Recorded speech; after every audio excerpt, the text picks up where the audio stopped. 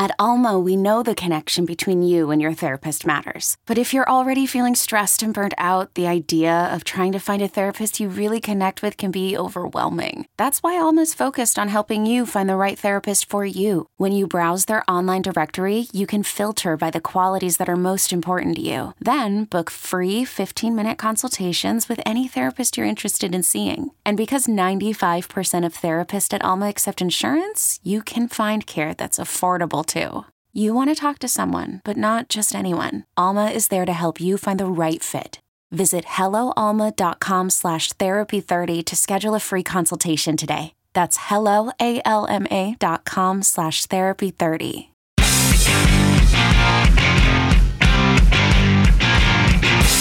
I'm just here for the spice. Come on. What's up? Welcome back to Comic Book Nation Season 3. I am your host, Kofi Outlaw, and I'm here with my comic book team, Janelle Wheeler and Matthew Aguilar. Oh, that's me. Hi. What's up? Yeah, I got you guys both at once, getting economical at this time. And joining us today is producer Jim Viscardi back. Yes. Who also hosts our Wild Pokemon Has Appeared podcast. And you guys often know from, if you're watching on stream, you also know him from the Phase Zero podcast, where he makes an often appearance over on that side as well. So we are here today because we got a smorgasbord of stuff to talk about. And as you guys know, these are my favorite episodes, right? Because it's a little bit of everything. I feel like we got stuff that touches on big movies, gaming, geek stuff, Marvel, DC. So we got a lot to get to, and let's just jump right in and get right to it. What is up with that Uncharted trailer? Did you guys see that? You see this? You know about this? Throw a little Jerry Seinfeld on it. You see this? You know about this? I sent a message to Kofi after I watched it and went, "We have to talk about this." I am almost worried that we are probably this close. Almost to worried. Tom Holland growing out a really bad goatee just to not look 17, right? Like that's like we're really close to that moment, and it's going to be a sad day for everybody. He really has a baby face. It's not even that. I mean, it's like, yes, we got to that talk is about part Tom of it. Holland. Yeah, that is part part to of talk it. about. But like Tom Holland is a great. Like I'm not hating on Tom Holland's acting abilities or anything like that. Absolutely not. He's great. When they first made the casting announcement that said, "Hey, he's Nathan Drake," I went, "Meh." And then I went, "I'm going to hold out hope." And then I watched the trailer, and it wasn't until the last like 12 seconds of that trailer that I went, "Oh, that looks like Uncharted." And that actually felt like that was Uncharted. Like I was like, when the it's car, Indiana Jones. When the car comes out, he's like, "Oh, like that part felt Drake." And I was like, the entire time I was waiting for that and never got it. And I was like, oh, like every concern I had came to life. And I feel like, go ahead, Janelle. Okay, I feel like I will just say this. I have not played Uncharted. Obviously, I'm a little familiar with it because I'm on Twitch. But I feel like this is going to be more liked by people who haven't played the game, like who don't have that preconceived notion of what it should be or what they want it to be. I can just go into this going, oh, it's like an Indiana Jones movie. Like this is exciting. And I get to see Tom Holland, who I love, you know?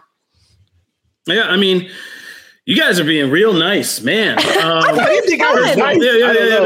hold on. Let's get real here. First of all, Tom Holland's problem isn't that he has a baby face. Tom Holland's problem is he currently has the agent that Tom Holland has. Ooh. And he keeps doing this stuff that is not doing him any favors. Like this Uncharted thing is a mess. I mean, the casting, this is one of those cases where it is kind of the train wreck we slowly kind of saw happening. The beginning of this looked like an SNL skit, and I was like, wow, man, SNL really has pulled to get both Mark Wahlberg and Tom Holland together for like a crazy skit, you know, and just ragging on each other. And then it was like, oh no, this is a movie, like a real movie. Okay. But yeah, Tom Holland beyond Spider-Man, Tom Holland has some struggles in the career right now. I mean, Chaos Walking, dead. Cherry, dead. This so far is, the best thing about it is internet memes. And like, yeah, Tom Holland needs a new agent because he's a talented kid, but like none of these movie roles are screaming like major success story to me for Tom Holland. Now I could be wrong about Uncharted. It has a built-in fan base. Have you Have you played the Uncharted games? I played the last couple because I was an Xbox at the time those were coming out on like PS. Did you play 3? I'm curious. Yeah, I played 3. I never finished 3. I played it at a friend's house. And because was, 3 has the flashbacks where he's younger. And even that, even Holland didn't get that. No. There. I'm aware of Nathan Drake. I mean, he's become an iconic character, and we all basically just associate him with Nathan Fillion for many years. But this isn't Nathan it. Fillion did that short too. Yeah, right? And which killed, by the way. That short was amazing. Okay, well, so here, so it's funny, and it's interesting. Look, I'm an Xbox guy through and through. I say it all the time. It gets everyone mad at me. Whatever. Xbox is the better system anyway. So but I understand how this is a beloved franchise. This is not a franchise that just got 3 games and people wonder why we got 3 games. It should have just been 1 game. This is a franchise that people love, and I almost wonder if that is going to hurt this film, because I think if. And that's kind of the trouble that you get into with adaptations, right? There is already a fan base that has expectations that you want to energize and be the cheerleaders for this movie. I have not played a single moment of these games. Oh my God. I understand the premise of it, right? But I don't, I'm actually I'm kind of excited for it. To me, Tom Holland and Mark Wahlberg have too much star power for me not to see them as other characters just yet, right? I watched this trailer and it looks like a Mark Wahlberg, Tom Holland movie rather than it's this franchise. Okay, wow. But one of those statements is valid. There is such a thing as a Mark Wahlberg movie. There is no such thing as a Tom Holland movie yet. You just created a term for something that does not exist. You have to have several hit movies that become a signature so you can say this is this type of person's movie. Okay. Tom Holland is Spider-Man. You saw a Spider-Man movie. And I think that's what I mean. Maybe that's Tom Holland. There we go. Tom Holland is so much, has done Spider-Man so well that when I see him act just a younger person, I just immediately associate him with the Peter Parker role. And so that's true. Which, by the way, he's great in. He's great in that. Nobody can take that away. Nobody. I don't want this to become a Tom Holland I hate, because I know just it can stop. easily become pause for 1 second. Let's just get close to the mic. Nobody can take the Spider-Man thing away from Tom Holland. No. Let's just put that out there. Kids got that. That's done. Yeah. So Jim brought this up, and about how it feels like a Mark Wahlberg movie, Mark Wahlberg being in a Mark Wahlberg movie. and the thing is, when they first announced his casting for Sully, full disclosure, I've played every single game in the franchise multiple times. I love this franchise, right? So there is a place where Mark Wahlberg's personality lends itself to Sully. There's a natural charm. Oh yeah, I feel that. Right. So when he was cast, I went, okay, that could go wrong, but it could also go right. It's there. You just upset that he doesn't have a mustache? He should have a mustache. Let's be real. He should have a mustache. Should absolutely be a little gray in the hair there. He should, the Hawaiian shirts. Both of which Marky Mark makes sure are contractually never in his movies. Right. So but it's there. You could get it. They didn't do it. This is not that Sully, but Holland, he's playing someone different. He's not.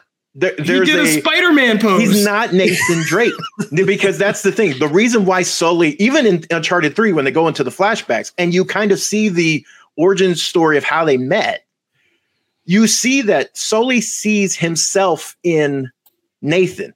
That's why there's that initial thing. Nathan's tailing him and trying to steal something. There's all that stuff, right? You never get that from this. There's not, because you don't see any of he doesn't seem Sully at all. We basically saw almost less than 2 minutes of footage and character. It's amazing what a trade. Okay, here's the thing. That's not on me. I'm judging what they put out. So they should have put out a damn better trailer. That's not my problem. For me, That's I have no idea. I have no idea what that. Like, I have no idea what that is, what it's supposed to be. And so, to me, watching that trailer, I go, "Oh, I can get into this." But you don't play the game, so you have no base of reference. Doesn't take away from the fact that I think it's two different audiences. From the fact that well, I mean, sure, but I don't know. Fillion killed that. I agree. Like that short killed. Everyone was also excited about the previous draft of the Uncharted movie that was going to come from 10 Cloverfield Lane director, and I'm blanking on his name right now. But everyone was excited for that too.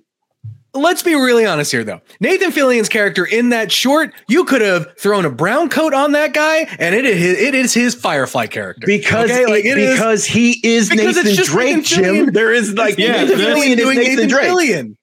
Yeah, we're having like a Thanos, like a dark side argument here. That's why everyone was excited, because Nathan Fillion in real life seems to be pretty much Nathan Drake. Yeah. Like, I'm not saying like I can't remember. Yeah, I can't go back and remember, but I don't know if Nathan Fillion and Firefly weren't some of the kind of creative seeds of Nathan Drake or how that whole thing worked. But yeah, they're tied together. But I mean, I don't think this. I mean, I think the bottom line is between Matt and Jim. I don't know if this movie's yet appealing to just people who follow these actors and like come to see Holland movies or Wahlberg movies are sold on this. And I don't think video game fans are sold on this. So I don't know that they hit the mark with anybody, so to speak. But so that's Uncharted. I'm excited about it. Sorry, I just have to throw it in there. I'm definitely gonna watch this movie. Yeah, I don't think it's a question. I think everyone's going to watch this movie. Yeah, even if people hate on the trailers, people are still going to go see this thing. Yeah, I don't know. We'll see. Speaking of things that Jim is confident about that I'm not so sure about, Eternals. Let's talk Eternals. God, I'm so excited. So by this time next week, I think we'll have more opinion to share collectively. But right now, the first wave of Eternals opinions and all those spoilers have hit the internet. We're not going to talk anything about the spoilers. You want to go down those Reddit threads, that's on you. But we're going to preserve it for everybody. But we will talk about the first Eternals kind of reactions. And you always got to kind of sift through the language of these, because these are people who are, invited to the premieres. They're in Marvel's inner circle. You got to always take that into account. They don't set these things up to have bad press first releases. But I'm just going to say first, Jim, I love you, but these Eternals things, I feel like I'm still right kind of about this. If you haven't been following the show, I've been very trepidatious about this film. Jim is a huge kind of Jack Kirby Eternals fan, but we weren't. And I think all Janelle, Matt, I think we're kind of either in between or leaning towards me and saying like we weren't sold on this film yet. I read the comics, like the Jack Kirby, like paid my dues. So I'm like on this train of like Eternals now. I'm so sorry. It's been a journey, but I'm so That's awesome though. I'm on it. It's mystical stuff that it's up my alley. All right. Well, there you go. But I haven't been, so confident that this movie was going to work out. I even wrote the controversial piece, Will Eternals... we got Eternals music trailer. They heard me. But basically, I was kind of skeptical of whether this could be a kind of downturn for one of these Marvel movies. And it's the first time I said that for the record. I'm not like a Marvel hater. That's the only time I've written an article about an MCU movie. But I just had this feeling. So the first wave of reviews are out, and they're not bad at all. Let's just put that out there. They're not bad. But there are kind of what I would call like mixed. Here's what our own, I believe I have Brandon Davis's. Yes, Brandon Davis got to see it, host of Phase Zero, and he shared his thoughts. Jamie Girac, who was on the show recently and is over on Phase Zero, also shared her thoughts on their episode this week, which you can also watch after this on this Twitch channel. But here's what Brandon said in a tweet. Eternals is a whole lot of movie. It is shot with a massive scope, looking visually different and more intimate than anything else Marvel. It has laughs, great surprises, and heart to go with gigantic, crowded story. It unpacks. Chloe Zhao has a really unique visual stamp. So that was his kind of entry-level thing. But in his further discussions, he and a lot of other people in the press kind of admitted that Eternals is going to be a very kind of exposition-heavy Marvel movie. Like, we're going to get a lot of Marvel cosmic dump on us. That sounded wrong. Informational dump on us. And and there's going to be kind of maybe some of the battles aren't going to be as great because it is going to be these kind of people on wires fighting CGI monsters.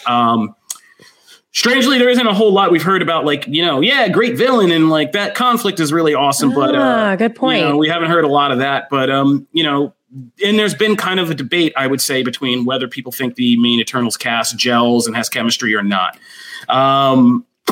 Jim, do you want to defend your movie? Well, look, it's going to be a conversation that I think we're probably going to have in a little bit when we talk about Dune, right? I think this is just in the reactions that I've seen about this, like in the critique of this is a whole lot of movie. I mean, and like Janelle just did this. She picked up she read the Eternals. That's a whole lot of comic book. It's a lot. Like it's a lot. Eternals is not a long run by any stretch, but there's a whole lot of ideas and stuff at play there. It's a lot of information. Each one of those issues is so dense. It is. I know. Can you believe I did that? And so I don't know if I buy that as being a detractor, or not being a detractor, but being a detriment to the film. Like, look, Marvel has a very I hate using the word cookie cutter because they're not cookie cutter, but Marvel has a way of making movies, right? And what we have seen over the last couple of years, they've got a formula. Yeah. What we've seen over the last couple of years is that they have tried to branch out into different genres. They've tried to do different kinds of movies the Marvel way. And I think this is an extension of that, where, like if we kept getting, the same movie over and over and over again, this franchise would not be as successful as it is. And so every once in a while, you're going to need a movie that's going to maybe make you think a little bit more. Right. And so, yes, love that. But one of the other things that there is one thing that gives me a little bit of pause, and it's kind of the through line that I've seen in most of the online reactions is just that that some of the characters just aren't there. But that being said, there's a ton of characters in this movie, and it looks like that there is going to be a character for everyone. I mean, look, and that's the thing. The comics are the same way. I think if you come into the Eternals for the first time and you get, whether you read the Kirby stuff or the Gaiman stuff or any of it, right? There is definitely going to be one or two Eternals that you are going to latch onto. And that is, I think, going to be true in the film. And it'll be interesting to see how it moves the Marvel story forward.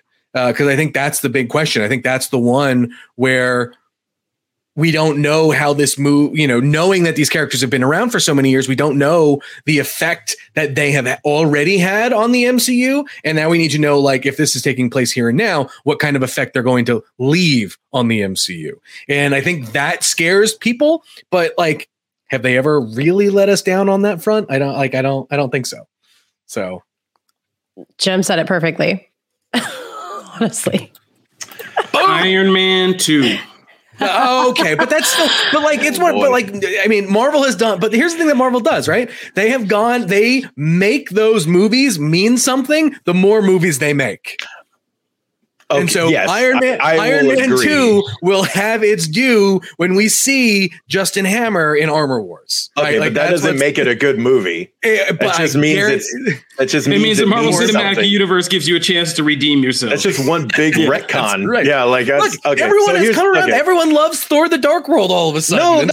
No, I wouldn't go that far. People are looking back fondly on Age of Ultron now. Those are movies that that's called revisionist history. No one these things still suck. Okay, it's just not like it's. Gosh, like, geez, your like threshold of quality goes down, I guess, as you get older. I mean, movies change with generations. I mean, there's a fair, movies change with generations. I don't know, but yeah. So okay, so can I say be open to the change? I agree with Jim, though. Ironically, I was going to agree with Jim on something, even though I lost in that whole. Right, I agree with Jim though that I actually equate this more to Dune than. And not in a bad way, and we'll get into that later on. But like, I actually equate like hearing that there's a lot of mythology built up, and they do a lot of world building here and all this other stuff. That stuff can be interesting. That I don't know how I'm going to feel about it overall, because honestly, I'm kind of conflicted on Dune. So like, I don't know how that's going to make for a quality movie. And especially in Eternals case, because unlike Dune, we know that there's not like a second part coming that's going to like fill in other blanks and finish things off. Like, who knows what's next for Eternals? So, because like I haven't seen it, right? So I don't know how they spiral things into a next one or if they do or not. So I don't know. It's weird. I do equate those two though. I think that would be a good comparison. I still don't know if it's going to be a good movie or if I'm going to like it. The trailers haven't really done anything to really get me invested. I mean, I'm seeing this because I like some of the actors and some of the stuff looks really pretty. That's why I'm seeing this. I don't in have November before Thanksgiving. You got nothing else to do, buddy. There you go. So they got you. All right. That's Eternals. They got us. We'll have more thoughts soon enough. But for now, those are the early reactions. Let us know what you guys think. Hit us up at Comic Book Nation Twitter account and let us know what you think. Are you excited for Eternals? Are you kind of sweating it out? How you guys feeling? All right. I think we're going to take a break real quick. But when we get back, we're going to review Dune. We're going to talk about what was awesome about DC Fandom this year. And we're going to tell you what's hot on TV plus comics. So come on back.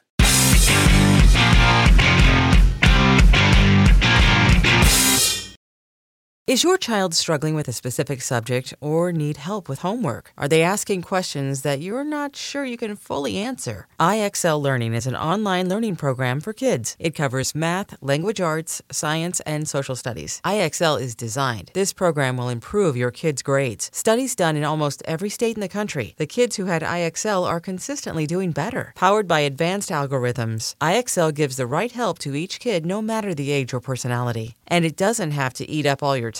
One subscription gets you everything for all the kids in your home, pre-K to 12th grade. So don't miss out. 1 in 4 students in the U.S. are learning with IXL. IXL is used in 95 of the top 100 school districts in the U.S. Make an impact on your child's learning. Get IXL now. And listeners can get an exclusive 20% off IXL membership when they sign up today at IXL.com/audio. Visit IXL.com/audio to get the most effective learning program out there at the best price.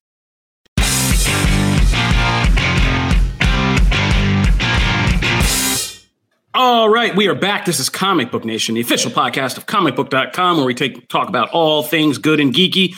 And right now, we are going to go right through DC Fandom. We left you guys right before DC Fandom hit last week, and our excellent team at comicbook.com DC really nailed that event and got us all the goodness and broke out all the things you should probably know about these upcoming DC movies. So we're just going to go through real quick and just give you guys just a quick recap of our impressions and kind of what we're excited about after DC Fandom. So I'll start right at the top, and let's get the obvious out of the way. We got that Batman trailer, huh? I've been pumping that Batman trailer straight for a week now, only in Ultra HD. Only watching it in Ultra HD. I don't even bother with that YouTube crap. I mean, you can't even see like the glory of what Matt Reeves has put together unless you truly see it in that Ultra HD where all the shadows and all that stuff really are crisp. And yeah, man, I'm still digging the vibe of this. I'll say it wasn't my favorite Batman trailer in the world. It was just like a lot of weird people saying, "Oh my God, you're in this. You're going to be screwed." And it's like, okay, I mean, you've done enough of the mystery part. Like, I get it. But like the opening with Paul Dano's Riddler and not showing his face, there's a very David Fincher 7 vibe to this film. And 7 is my favorite movie, and David Fincher is my favorite director. So I'm all for Matt Reeves doing his best David Fincher on Batman. And yeah, and this is a very different take on Batman, but I'm digging it. Zoe Kravitz looks awesome as Catwoman and looks like she's going to be a sexy badass and, you know, break a lot of hearts, and I'm all here for it. And I mean, revitalize the wig industry in a big way. So I'm here for all of that. And yeah, the music's, Michael Giacchino's music slaps real hard. That new Batman theme is a thing. It's a vibe. It's here. And that last shot is going to, I mean, you know, Nolan's Dark Knight had that shot in the first time we saw the truck flip, and we were all just like, oh my gosh. And this trailer ended. I think my son walked in and was just like, what's that? And when he saw just like the flaming car wreck and Batman walking in the upside down. And, That was such a cool. That was such a cool great cut. shot. Yeah. That whole sequence in the car, camera inside Penguin's car flipping, and him just looking out. And my son saw that, and I was like, "That's adult Batman!" and slapped down the laptop. Even he was just like, "I'm in," and I was like, "No, you are not." But you're 3. But so I'm all in for the Batman, and of course that was DC fandom's high crown jewel, and they saved it to the end, and why not? What'd you guys think? Let's go around. What you guys think? It doesn't have to be just Batman. Tell me what you loved about DC fandom, Matt. I'll tell you what about that Batman trailer. It didn't really tell you much. Like, no, that's a great thing. Yeah, you have no idea what this movie's about. But this is a movie. That has been in the can, basically. Like, in the time that this movie finished and was supposed to come out, DC concepted, wrote, announced, shot, and finished an entire show, Peacemaker, in that time before we're going to see, before, like, basically between Batman trailers. Yeah. And so I would have liked a little bit more on a story front, because, like, there was truly nothing new there that we would come to expect from a Batman trailer. Don't get me wrong, I'm still very excited for Batman. I don't know that trailer did anything to make me more excited for Batman. You just talked about Uncharted. The first trailer for Batman was so good that I am still riding on that high. That this trailer, but this trailer doesn't do anything for me to get me more. I'm already still excited about Batman. I'm not more excited you on this show because I invited you. Like a vampire. I invited you in. There are gorgeous, beautiful shots in this trailer. There's that silhouette of Selina and Batman, like, along the sunset. That's like straight from a Clayman. Gorgeous. Absolutely gorgeous. Does that do anything to get me more excited for the movie? No, I would have been just as happy seeing that in the theater. Stop this. Just stop it. I want to see more. I want to see. Here's what I need. I need to know why the Riddler is a menace. Outside of just, like, him getting arrested or whatever, there is nothing that tells me he is a menace, and like, why this Batman has to be so violent. Yo, man, you're crazy. You're crazy. Okay. There's not just gorgeous shots. I'm going to go so far as to say there are some of the most gorgeous Batman movie shots I've ever seen in just this trailer. There's no debating dirty Batman on the roof looking up, iconic. Love it. Batman's silhouette over the city, which is in every movie, like the best done here when he's looking out over the sunrise or sunset. I'm not sure which one it is. And it's just his head, and it's like right straight from behind him. Like that, even Penguin standing there in the thing, like this movie. Colin Farrell as Penguin looks like is going to be like a hidden gem of that movie. Like, just in the trailer, he looks. I'm great. not sold on Riddler, but that's what I mean. Riddler's supposed to be the big villain of this movie, and we still know nothing about him. And I get it. Well, we don't know that. That's the whatever. Okay, but, like, here's the thing. There is nothing that says. Isn't this the whole thing about Reeves and this whole thing in, like, interviews and stuff, is that he's trying to put the detective and the mystery part back in to this character? That's so. Sure. If they give it all to you in the damn trailer, what mystery is to solve? Okay. Like, there's going to be an actual mystery here. Kofi brings beat cop. He's not the greatest beat cop of all time. He's the greatest detective. He's got to have something. Kofi brought up a great comparison with Seven, right? Okay. Oh my Kofi God. brought up a great comparison with Seven, and I actually went to go back and rewatch that trailer because I get a lot of the same vibes. And you watch those trailers, you still get an idea that, like, there is a menace on the loose that the detectives have to stop. Otherwise, it is going to just. And you don't get that. You don't get that from this. I that get there is zero of and that. They're trying you get to more of misdirect that in the teaser trailer. Okay, I'm going to move on because you're just. That line. This is a powder keg.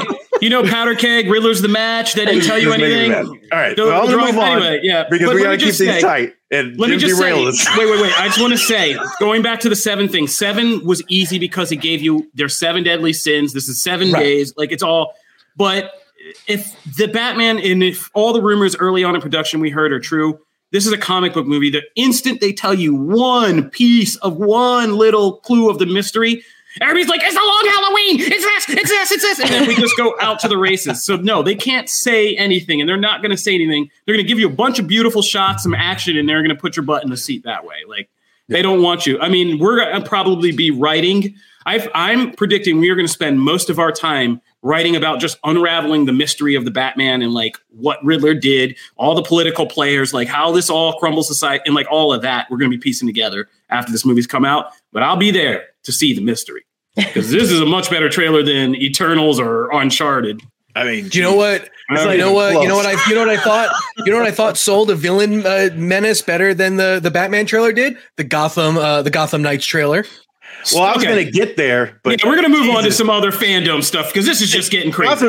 The Gotham Knights trailer, despite the unfortunate leak hours ahead of time, it happens. Despite that, that was a really good trailer. A great trailer.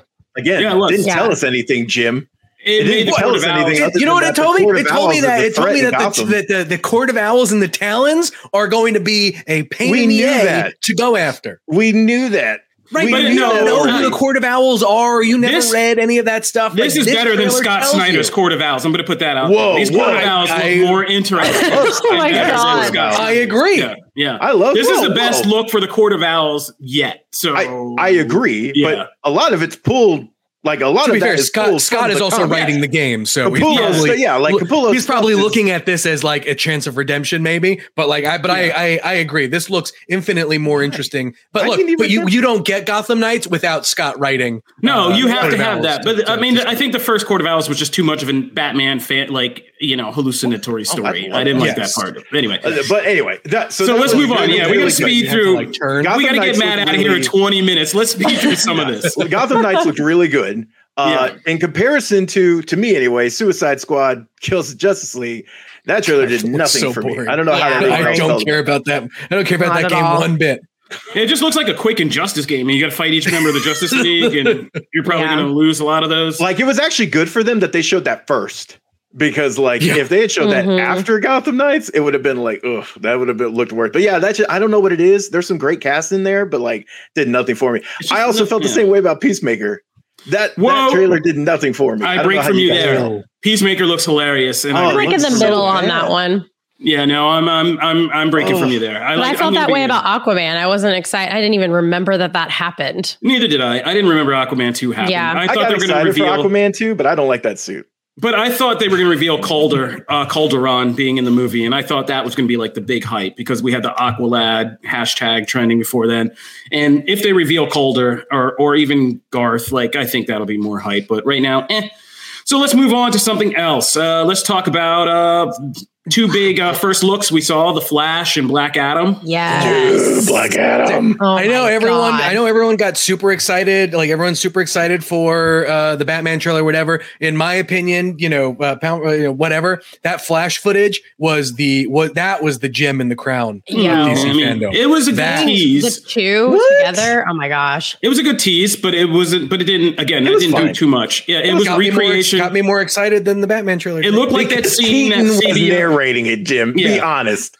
And because they basically recreated a scene from CW's The Flash before they teased us with Keaton and everything. But I'm interested in The Flash. I'm also a little confused about The Flash. This whole thing about the villains and Barry Allen and how many Barry Allens are we going to meeting other Barry Allens is this can get real convoluted too. So I'll tell you what though. That suit looks really good on screen. It does. No problems with the suit. Looks really good. Best Flash suit I think we've had yet. No arguments there. Can we talk Black Adam just killing a dude? Oh yeah, the first look. We are not allowed to talk about Black Adam without at least once mentioning that the power, the shift, the hierarchy of power, the hierarchy of power in the DC universe is about to change. Okay, we've said it. We can move on. Let's talk about that. Yeah. So it's a rock movie, and I'm excited to see more of the Justice Society characters like Atom Smasher and everybody else. Pierce Brosnan is Dr. Fate. That Hawkman costume look. Aldous Hodge is Hawkman. But that costume looks like, oh man, it's gonna be all the JSA. All the JSA costumes looked really good, but the Black Adam cloak and suit. I was in. So good. Yeah, Rock's gonna be great as Black Adam. I love how cocky he is about his project. Like he knows how good it is. This movie. Amazing. This movie, I said this in Slack the other day. Black Adam is proof that a movie can be in production for 10 years and still inevitably come out, which means there's still hope for Spawn. And so, Shazam 2. What you guys think? I mean, we just got behind the scenes of Shazam 2. Yeah, but we got to get Matt out of here in 8 minutes, and we got some stuff to talk about. No, that looks good. Yeah, and the ladies, Lucy Liu and Helen Mirren looking. Yeah. I mean, I haven't seen Lucy Liu. I mean, I got those Kill Bill vibes all over again, and I was like, yes. Yep. I've been watching. I mean, the show's been over for a few seasons, but I've been. I loved Elementary on. Elementary is fun. That show is so good. And so I just love seeing Lucy Liu back in action. We need to bring that back. Can we get that back? I mean, there was too many Sherlocks at the time, and that was a gem for sure. And it got its due, but it got its due. We're going to finish out Fandom by saying, we're real excited. I know all of us here are really excited to see what they do with Batgirl. Yeah. I know Matt was really excited to see the animated version. We did, the comic book version of Harley Quinn, Eat, Bang, Kill Tour coming up in the next season of Harley Quinn show. I can't wait for that show. That's going to be so great. Amazing. And even Batwoman and the CW stuff looks like it has some fun stuff going on. Yep. So, go on comicbook.com DC because we got all kinds of insights. We got a Wonder Woman comic event coming. Man. Yeah, we're going to talk about that. When we talk about Nubia. And Wonder Woman's getting the biggest roller coaster in the world at Six Flags.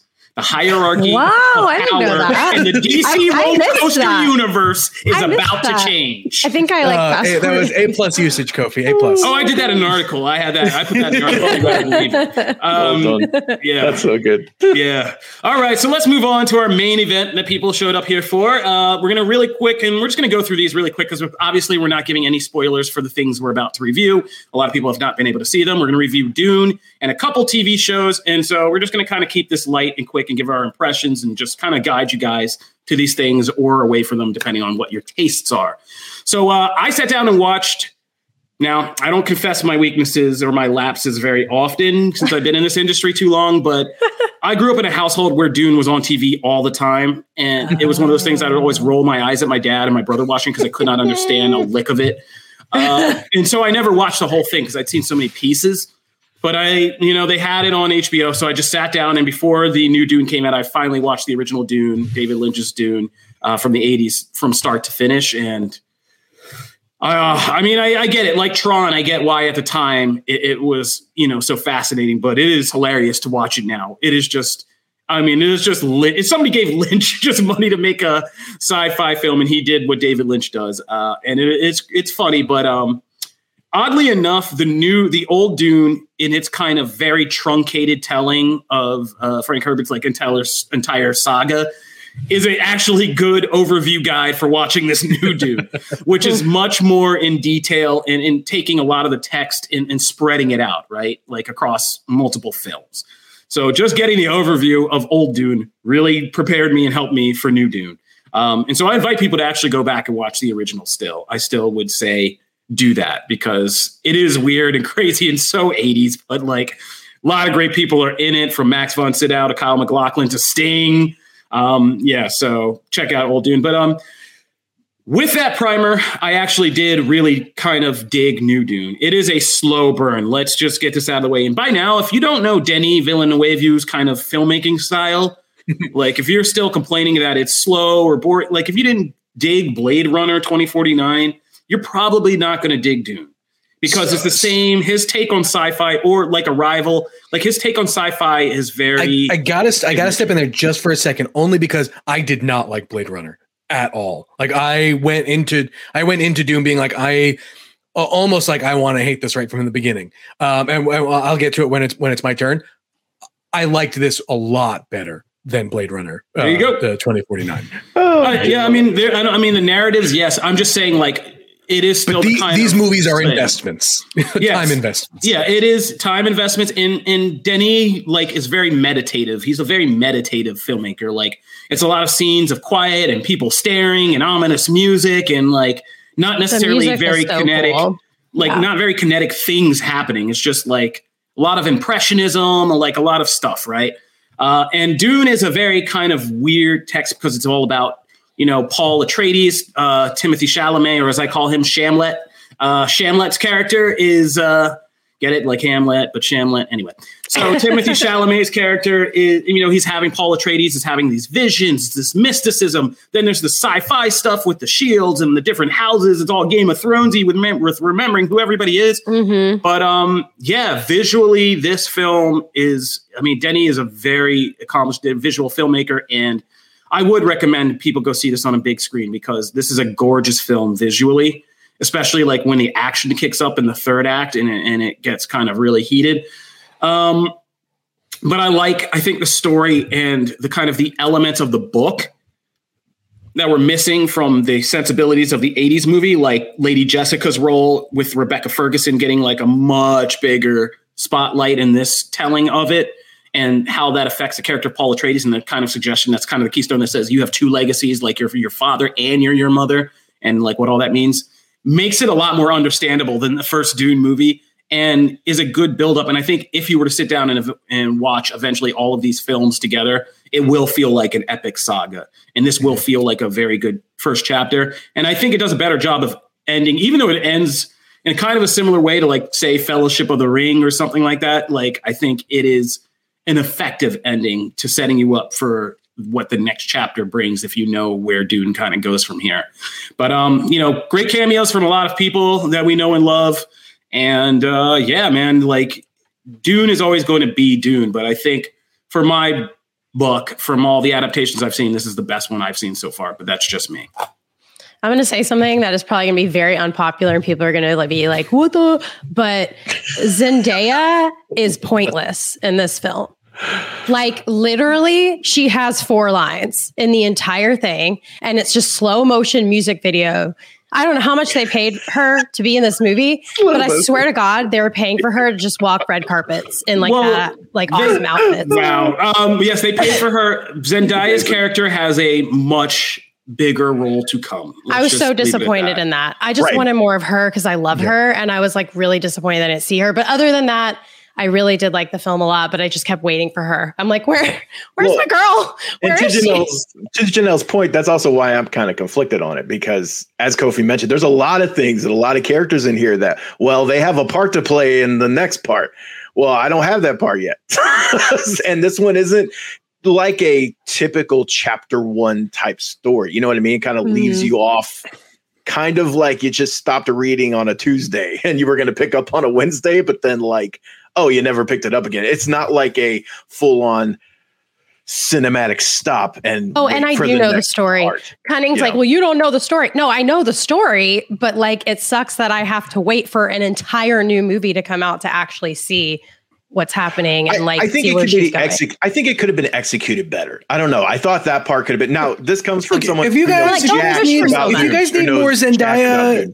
Yeah. If you need more Zendaya Dune content in your life, just go get the skin on Fortnite and right. But that's not the only character it happens to. And there are also story aspects of the movie that also kind of abruptly stop. But again, this comes from someone like Jim with Uncharted. I know jack about Dune. Okay, I didn't watch the original movie. I'm in the same boat you are. So like, I come at this. It's stunning. Like there are. I heard someone say it, and I can't remember who now, so I won't paraphrase him. But there was a really funny thing about like him, the director trying to outdo himself with every scene, and like making that the best scene ever put on film, right? And like there is a little bit of that. Like every scene is stunning. Like there's those ships when they're like unloading like the little bots or whatever, and the missiles down. Like every single thing, even the shield noise, like when things kind of go through the shields and they're back, like that stuff is awesome. And I didn't actually think this was as slow a burn as I expected. I really thought it was going to be a slog for the first hour and then I would get to stuff. And it actually wasn't. About 20 minutes in, I was already invested in stuff. But I agree with Janelle. I think that certain it's just the nature of the beast in telling this big a story in this way. But I think there are ways that it could have been executed better. I don't know. In that respect, just that part. I just appreciate that. I was expecting a lot of exposition dumps. And you get, it's probably why the movie is so long, because you get a steady drip of exposition as opposed to it coming to you in big chunks. It allowed me to get the information, experience what is on screen while not having either take away from the other. Again, coming as a total, neophyte to this, like, I mean, obviously I'm going to make comparisons to things that I know, and I get a lot of, I get a lot of Star Wars vibes from this thing. I know it's very different, but like, just as someone coming into it, seeing all that, it's like, oh, okay, well, I can kind of see that. But like, I mean, like the production design is straight up gorgeous. The shots are there. The movie makes me want to go see it in IMAX. Like I watched it at home, but it feels, and that's the thing with I think Denis movies, right? Like he makes them intending them to be experiences, and like theatrical experiences are a very real thing. And I think seeing this movie in IMAX is going to be an experience. And so I'm looking forward to it. I'm not a fan of the like inherent, let's make take a giant thing and break it up into 3 parts. This I think needs it. I almost think this may have worked as like a prestige limited series, right? Dude, not I was thinking the a trilogy of movies thing the whole time. I was like, this should be a show. But anyway, like I said, I enjoyed it way more than I thought I was going to. I saw it at home. I'm definitely going to go see it in theaters. Yeah. All right. Well, that's Dune. We're going to hop over to comics because Matt's got to get out of here pretty soon. But I want him to have a chance to kind of flex on these comics this week. So we'll do comics, and then in kind of our final mentions, we'll talk about the TV stuff we're going to get to. So, Matt, why don't you take us through comics? Sure. So let's get started with what we were talking about before, Nubia. So we've talked a lot about the Wonder Woman in DC Comics and how they're all starting to get their own solo series. And now it's Nubia's turn, who she is the queen of the Amazons right now, as Hippolyta is doing stuff with the League, and Diana's like just come back from like being an overseer, and Yara's like in a bunch of other places. So the Wonder Woman world is crazy right now. But Nubia and the Amazons, we talk a lot about exposition. There is a lot of that in this book as well. It might be a running theme of the podcast. There's a lot of that here, but like a lot of the things we've been talking about, I actually think I came away with like appreciating all the things it sets up. It sets up the well. It sets up kind of this. There are been hints of these in other books, and the history of the Themyscira, but like, we really get a lot of really meaty details on like how this whole other side of the island works, and all these people, and like how Nubia came to be here. Like there's a lot of that interesting stuff here. If you're not invested in that, I can see someone being bored with this issue. But if you are invested in that, I think you'll find a lot to really like here and latch on to. And by the end, I also think they set up a pretty compelling hook going forward. What did you guys think about that? I gotta say, this is the best of the new kind of Wonder Woman universe we're building. This book actually did the best job of hooking me with like a very good mapping of the mythology that's relevant to this, just focusing on some key details and setting up a good mystery and kind of stakes right from the beginning. This was we talk about how sometimes first issues can be just sacrifice to really set the stage and then just do a big reveal at the end. But I think this one, more so than others, balanced kind of reestablishing character and mythos and building mystery at the same time. And I loved what they did. And I wish more comic creators would kind of look at this book and really embrace this with dual moment storytelling, like cutting scenes between things that are happening between like the welcome banquet and the guard at the door of doom or whatever it's called, and like what's going on with that. And that was just so well done that you were like, you're reading a party scene, but you're reading a party scene really intensely.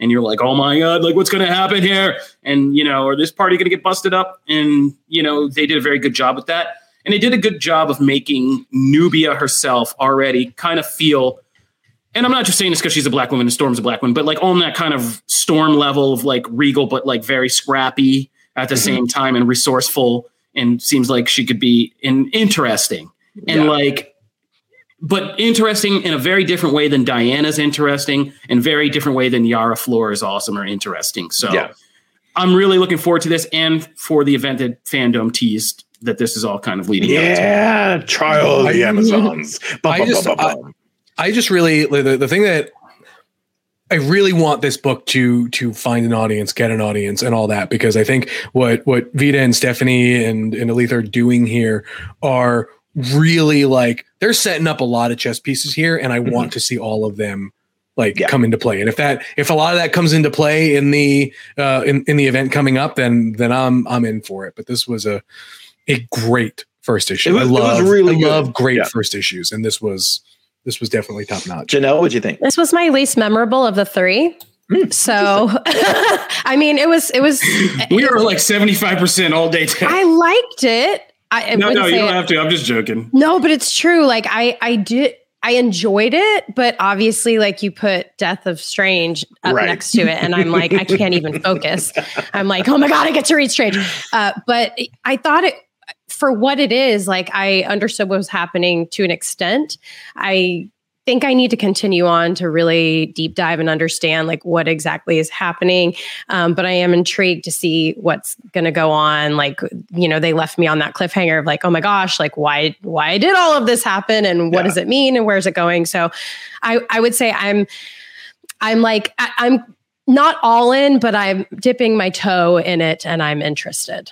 Well, that's good. Also, that like big splash page with the dream, the vision, and all that is really cool. Oh my gosh. And you brought up, that's the perfect segue. So let's get into the Death of Doctor Strange #2. I remember, and as much as Janelle is a huge Doctor Strange fan, I think I remember from the first issue of this series that we were all kind of lukewarm because it was like Doctor Strange hearing himself talk for like 90 pages. Oh man, were you guys lukewarm on it? I loved that first issue. I liked it, but we weren't lukewarm. I think that was what I was saying when I said, you know, when I made reference to the fact that we've been kind of talking about how first issues are sacrificial pawns sometimes. Sure. Because you got to reestablish a lot of mythos and kind of catch people up. And before you get into the actual, here's the gotcha of the story. Yeah, explaining that like other version of himself took a while. Yeah, I liked it, but it was way too wordy. And I feel like what happens though is that McKay gets like changes course in this issue,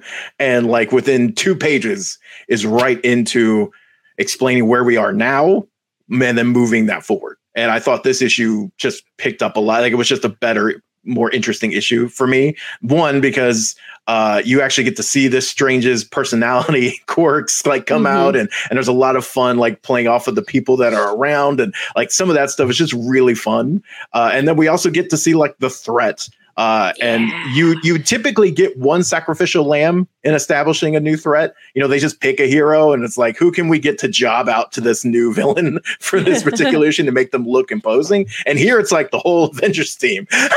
We're just going to really job out the Avengers. Effortlessly. Effortlessly. But, you know, I thought it worked here and it got you hooked on them and it feels like a real threat. And there was a lot of real estate. I really enjoyed this issue. What did you guys think? Yeah, me too. Loved it. So exciting. Obviously, like, thank you for not making the issue 50 pages. Like, I just love it when they can nail a story in like a short amount of pages and like just really establish everything that I need and leave me wanting more. Just great job. I'm so excited about this. So excited. And the villain, the mother thing is just like creepy, crazy, cool. Dude, this was like a perfect Jed McKay magic, man. First of all, Marvel magic villains can be so stupid. Like, so these three are actually really terrifying. These are some of the best kind of mystical powered characters I've seen since Arakko and over in the X-Men, since we met all those mutants over there. But these are, all three of them are uniquely designed, creepy. I mean, the designs are just so good of these three sisters. The one that just basically like deflects and changes everybody else's energy and magic, like with her third hand. The one who's just like a rough warrior, and then the one that I love that looks like something on the Darkhold with the worms over her statue. Oh yeah, so weird, so creepy, so good. And Iron Man, she starts to like slither out of the portal. Yeah. Oh yeah! Oh my god! Iron Man screaming, "They're in the armor!" Like, yeah, it was just so great. But the real heart of this is young Doctor Strange. That character is so good because you forget who this character was like in the 70s and whatever, and him just saying, "I'm master of black magic," and everybody being like, "What?" And like, so good. And just the humor with him and Clea and that whole history, which can be so convoluted, but like they just turned into like a great relationship joke in this thing. And they're like, and Captain America's being like, bro, your wife. And he's like, my what? And just like all of that. It was action. It was humor. And it actually made Marvel Magic kind of feel understandable, relevant, threatening, and cool, which is something very hard to do because it can just spiral out into words, gobbledygook words that you're just like, I don't know. Oh, I love that word. Gobbledygook. Oh Let's God, go. awesome. So yeah, now this is like for me a must-read series, like straight off the bat. Yes. Yeah. I've got to run. So I will do a really quick intro on a third book. We were talking about him earlier. Scott Snyder has a series of Comixology original series coming, and the first one dropped Night of the Ghoul, very fitting for the Halloween season. The premise is just really, I don't know. I think it's just kind of really fun and very apropos. It's like this person discovering this like vaunted horror movie that never got released because the footage was burned up in this like great fire. And so it was kind of like heralded as like this classic that no one ever saw and created this monster that no one ever really got, like that set up all the other monsters. And so there's a lot of really interesting stuff there basing on horror tropes and classic movies. But then like this person finds the actual writer who's like going by a different name. And I don't know, there's two different plots going on, and you're seeing like what the movie is and also the story behind the movie and what it sets up. And then there's this like really classic horror tint that comes on right kind of towards the middle to end. I thought it was really interesting. Again, I picked like all wordy comics this week. Yes, you did. I didn't even notice, Matt. Okay, well, so, good. Like, okay, good. Good. I know. I didn't even realize. Because like I was like, oh God, they're gonna hate me. No. But yeah, like there was some. I feel like there was some exposition, especially once we get into like the actual movie descriptions and stuff. But I still thought it was really interesting. I enjoyed it. I wouldn't say I was like over the moon, but I was enough to where I want to read the next issue and see where it goes. That's kind of where I was. I think we can get you out of here by saying, for me, that this falls into the category of those first issues I was talking about. Yeah. Where you had to establish all of this exposition for what essentially amounts to a big payoff at the end. Yeah. But it is a good payoff, and it's a payoff that is going to make the rest of the series enjoyable to follow and kind of edge of your seat horror exciting. So yeah, I'm really happy to be reading this during Halloween time. Yes. Like it was just a great spooky, like fun thing to read right now. I really enjoyed this one a lot. Yeah. Yay. Okay, good deal. All right. Well, I will catch you guys later. Thanks, Matt. Peace. Good comic recommendations. Let's go. take it easy, Matt. Now that guy's going, let's talk. Kofi, I watched scary stuff for you this week. Yeah, we're gonna talk about I hate it. Yeah, thank you. We're going to talk about that. Now that Matt's gone, let's talk about these horrible comics. Now, I'm just kidding. We love Matt. So before we get out of here, we were going to put you guys on to some things happening on the TV front. First, quick note, the Transformers movie Rise of the Beast has wrapped filming. Ooh. So that is on the way. We gave you guys a first look at the new Autobots picture a couple shows ago. But just to kind of keep you on our Transformers beat for all you fans out there, the next Transformers movie has wrapped filming. The new Optimus Prime looks so good. I'm just it's I'm gonna be ready great. for it. Ron Perlman as Optimus Primal is just what I'm here for. Yes. So yeah, awesome. So that's good. But on the TV side, I had sorry, Janelle. It is Halloween season, so last week we did Halloween Kills, and I wanted to keep it spooky this week, and so give you guys just some good spooky recommendations. And the first thing we did was the I Know What You Did Last Summer. If you were a 90s kid like me and Janelle, then I'm sure your high school experience was marked by piling in with a bunch of people. And if you snuck a 30-pack in like us doing that too, to watch the original movie with Ryan Felipe, Sarah Michelle Gellar, Jennifer Love Hewitt, and Freddie Prinze Jr. Cult classic film, R.L. Stine book, classic R.L. Stine book. But yeah, this new series is it surprised me. It's a YA horror series, and you have to accept that this is a modern group of youth that you're following, like very selfies much and so. drugs. Yeah, selfies and drugs. And it's in Hawaii, so it's a very kind of eclectic, diverse, island population of cast. But I really dug it, and I actually was surprised about how, I don't want to say hardcore, but for YA, how adult some of this stuff got for a YA show. It's YA in the sex, the drugs. It's it's adult in the sex and drugs. It's very adult in the killings that happen are brutal and there were some real horror moments. And the cast does a good job. And I was actually, I'm kind of intrigued in a kind of lost, the show Lost kind of way, because the show does good about showing you these people and then expanding on who each of them actually are, what kind of complexity or problems they have and all of that. So I'm actually digging this crazy series. I'm actually digging I Know What You Did Last Summer. Janelle, I forced you to watch this. How did you feel?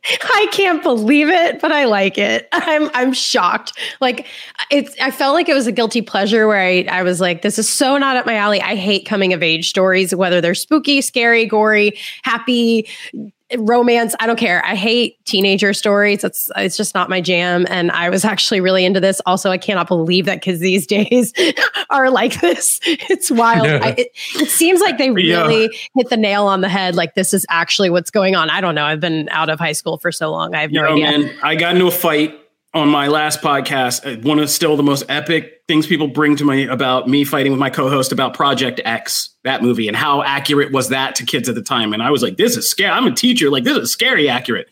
My gosh. And we've come years from that. These kids I feel so clueless, but I feel like they did a good job with that. And I really liked it. I was like, okay, I got to keep going. I was like, I'm watching every single episode that they release and I'm fully caught up. So I went hard. I even watched a preview screener before it came out. Because Amazon knows I'm addicted now. And so they're like, come on, keep going. And I was like, I will. And I didn't watch any of the trailers for this. And I recommend you don't too. The first episode is really good if you don't know anything about it. Just go in and kind of go into the end. So that's I Know What You Did Last Summer. Me and Janelle both give our thumbs up. She don't even like scary stuff. So it's on Amazon Prime Video. The next thing we're going to talk about is You, Season 3. Me and Matt, we were doing this podcast when that show came out, and it came out of nowhere. And we hadn't watched it when it was on broadcast before Netflix picked it up. And we both just kind of started it randomly. And we were like, are you really into this show? I'm into this show. So we've been on the You train. And I got to say, I'm liking You Season 3. I'm in the middle of it right now. I'm still seeing it. And if you've ever been in a relationship for a long time or been married for a long time, this season of You is especially great because it takes these two people and it's about a stalker and, a serial stalker and killer and somehow makes this a kind of romantic comedy drama out of it. Soap opera. But in season 2, he met his match in a girl, and season 3 is about them trying to have a marriage and a kid and do all this in suburbia while still being really messed up killers. And it's just a really fun metaphor for the complexities of being married and dealing with your partner and all the tensions and struggles and all that. But taken to the degree that you likes to take these things. And I really love that show. And I love the actors, including the actress who joined from, Hill House and Bly Manor. So I'm digging that You's back. Janelle? Yeah, I didn't attempt to watch this one because, again, I haven't started it. So I was like, I can't jump in on season 3. I might. I mean, just with your kind of explanation of it, I'm intrigued. But can we talk about, I'm just throwing this out there, Titans this week was awesome. Yeah, I haven't gotten to Titans finale yet. Guys, I'll admit it. So Janelle, if you want to go hard on that real quick, why don't you just give us no your breakdown? spoilers. I'm not going to spoil or anything, but I just think that we get to see a good ending, a lot of teamwork, some really unique outcomes, like what you did not expect certain things to happen the way that they did with Raven and Starfire, and it's really good. I definitely don't want to spoil because there's not, like, if you did watch DC Fandom, you did see a teaser of the finale, and just that alone made me really excited about what was going to happen in this episode. And it just was like a massive team effort that is really good to see on the screen. And if you want something much lighter to watch, I would suggest watching Only Murders in the Building, because that show is fantastic. Is that the Selena Gomez one? Yeah, the Selena Gomez one. Steve Martin and Martin Short. Steve Martin and Martin. Selena Gomez one. We're getting out of here. All right. She's great in it. No, she's anyway, great. Go watch that. It's a great show. Saying a Steve Martin Short show is a Selena Gomez show is 2021, I guess. All right. So that's it. And finally, our last mention is on Netflix. If you are jonesing after Squid Game and they're still kind of on that Squid Game kick, you guys recommended it to me here, and I thank you. but only, or no, not only Murders in the Building. Alice in Borderland. The adaptation of that graphic novel series, Alice in Borderland, is on Netflix as well. It's Japanese. It's not Korean. And it's about people who are taken to this weird alternate Tokyo and forced to compete in, you know, games, not children's games, but like kind of video game style games. It's more about the gaming culture than anything, but kind of same kind of premise. So check that out if you are looking for a Squid Game replacement. That'll do it for this episode of Comic Book Nation. I want to thank Janelle Wheeler and Jim Viscardi for hopping on and joining us. I want to thank all of you guys for tuning in.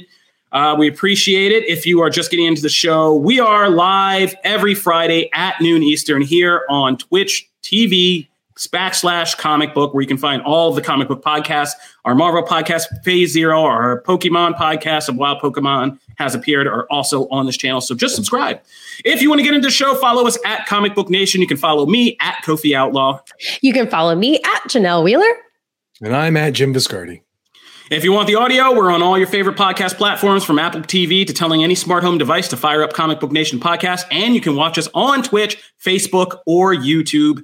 So be sure to check it out. And we are streaming as well on Paramount Plus. So if you haven't climbed that mountain of entertainment, you might want to get on it. All right. That'll do it for this show. This is Comic Book Nation. We want to thank you guys for tuning in again and say peace. Bye, guys.